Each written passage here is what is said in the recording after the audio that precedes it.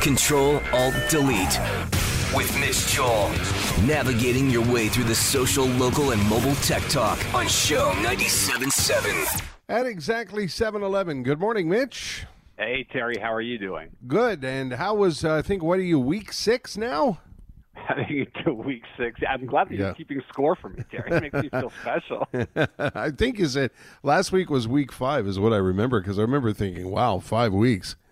Let me tell you, so I live in the future from the rest of us. Yes. It's doable. It really, really is, especially when you start getting glimmers of hope in the numbers and when you start seeing the government, both local and federally, step in. We just really need to keep this going. I know it's hard for everybody, but I'm just going to implore everybody for the safety of, it's not just our old and our vulnerable. People are getting really sick. Stay inside. Listen to us. Take it easy. Yeah, we have to keep this up. Even when we get small snippets of good news like we had this morning, we have to keep this up. And on that note, I want to ask you about this first topic you wanted to talk about, where people are tracking you with the phone so you can see who you've interacted with and if they're sick. Great idea, but a little creepy, Mitch, no? Well, really creepy, and I want to sort of take a step back and create some context for this because it's important for people to know and understand that you very much live in a surveilled world, whether you know it or not, from your social media to just the general information that's available on most smartphones without personally identifying who the individual is, which means without going to your internet service provider or your carrier, be it Rogers, Bell, TELUS, whomever. It is, these devices are highly trackable, and what they are doing right now in conjunction with our internet service providers and cable and all this is they are using this technology to understand where are people congregated. They can tell if you are 5, 6, or 3 feet apart because of these devices that we all carry. They see where you are. They can also track if you've gone somewhere to, let's say, a hospital or other places that might be considered hotspots.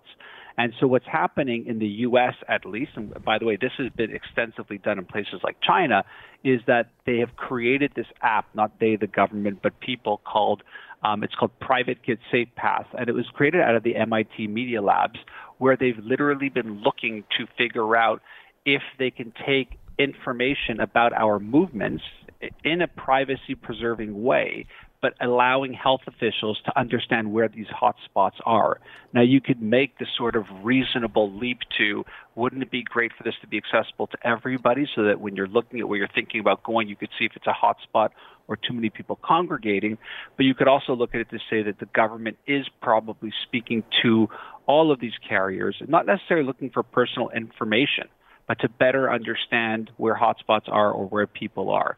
And so I'm not trying to make anybody feel paranoid or scared. We've talked about the privacy concerns, but I think in a scenario like this, I would say be very aware that you can't really fool anybody in this day and age. If you're going to do stupid things, they might be able to figure out who you are or where you are.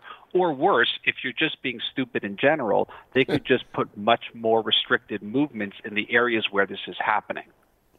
If you're interested, it's called PrivateKit SafePaths. Now, a lot of people, I think the majority of people are working from home. This one puzzled me. If you're working from home and you don't want to work alone, you can join up with other people, strangers at other offices. Have I got this right? Well, strangers is a tough word. Seth Godin is a best-selling author multiple times, probably one of the smartest human beings I know, probably one of the people I look up to the most in the business world and have for decades. Plus, he's been on my podcast multiple times, and he always does initiatives to try and encourage people to create the best work. And he's got a great podcast called Akimbo, and he's got this whole Akimbo sort of online learning space. And he launched this thing last week or the week before called the Akimbo Virtual Co-working Space. And it's really just for people who'd rather not work alone. And the truth is a lot of us are working from our homes, but aren't necessarily used to working alone. I happen to be someone who has worked alone, even though I've had offices when I write and I create content.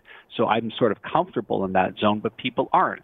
And so what he did was completely free. He built this sort of little place that's open 24 hours a day, and it's totally free. I mean, you have to sort of go to his place and apply for it.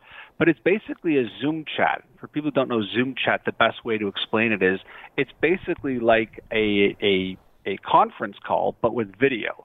And if you look at the screen in gallery view, which a lot of us are doing because our kids are using it or we need this for work meetings, it almost looks like a growing Brady Bunch as people join in, the opening segment.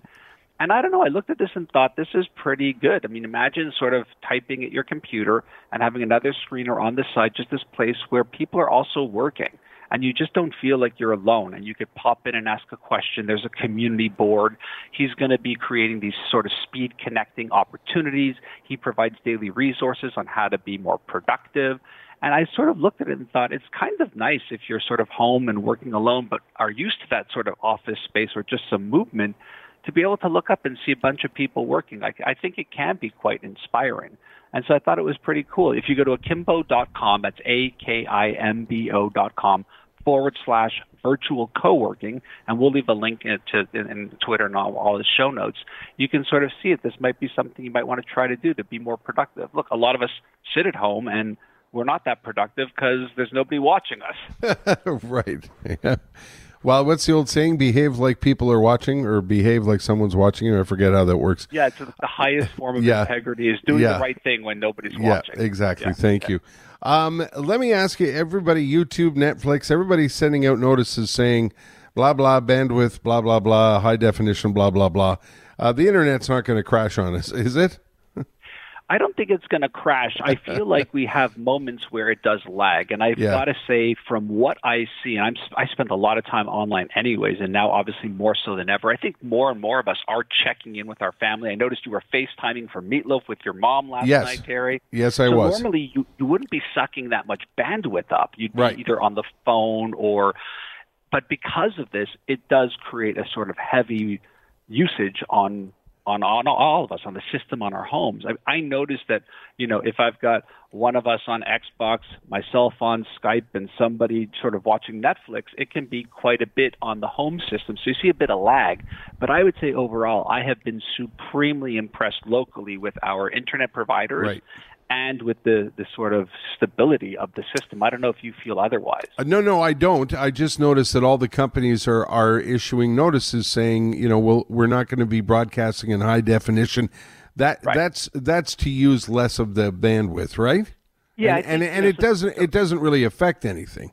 No, like what you're talking about is, you're right. YouTube came out and said that instead of defaulting to high definition, they're defaulting to standard definition. And again, I think when you're watching it on a screen or a phone, probably not going to see that big of a difference. Maybe when you stream it up to your TV, you'll want to increase that to HD. But I think all of those moves are great. I'm also really happy that our providers have sort of opened up the limits, and they have really opened up the access.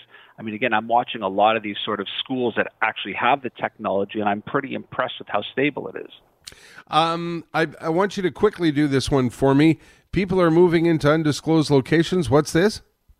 This is one of the – I love reading articles like this because I'm like, you sort of think in the back of your mind, does this exist? And then you realize it does. Yeah, this is from the BBC. There's this article that from 9/11 to the coronavirus, big emergencies called for big responses, like how some firms move to secret empty offices in undisclosed locations to stay safe. And I'd heard about this post 9/11, that big organizations were creating these ghost offices. So they had, if they were based in New York, they would have a sort of office in New Jersey where people could go, and almost like a command center.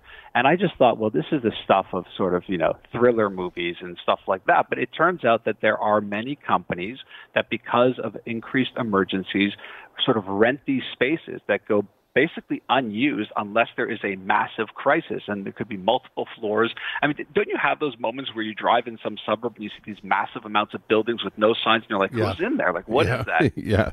Maybe they're ghost offices, but I thought this was like the crazy stuff of movies, and it turns out that there are many large businesses that have these ghost offices for disaster relief. Wow. Okay, your app of the week is House Party. Yeah, have you heard of it? I have, yeah. Tell us about it. So, yeah, I mean, a lot of people will use Zoom or Skype to sort of face-to-face with people, but House Party is just rocking it up, and it's basically a face-to-face social network. So much like you would get on a conference call, you could just sort of have friends join in. It's got some sort of cute, little things you could play with, but it's mostly just to spend time with the people you care about.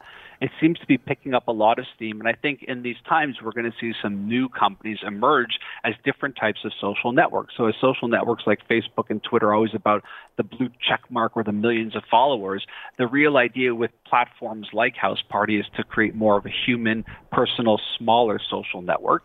And it's wildly popular. It's free to download. It's called House Party. So if you want to stay connected to some friends or some family members in a very simple way with video, check it out. It's called House Party. All right, Mitch, thank you very, very much. Stay safe, keep your distance, and good luck with another week in the Joel household.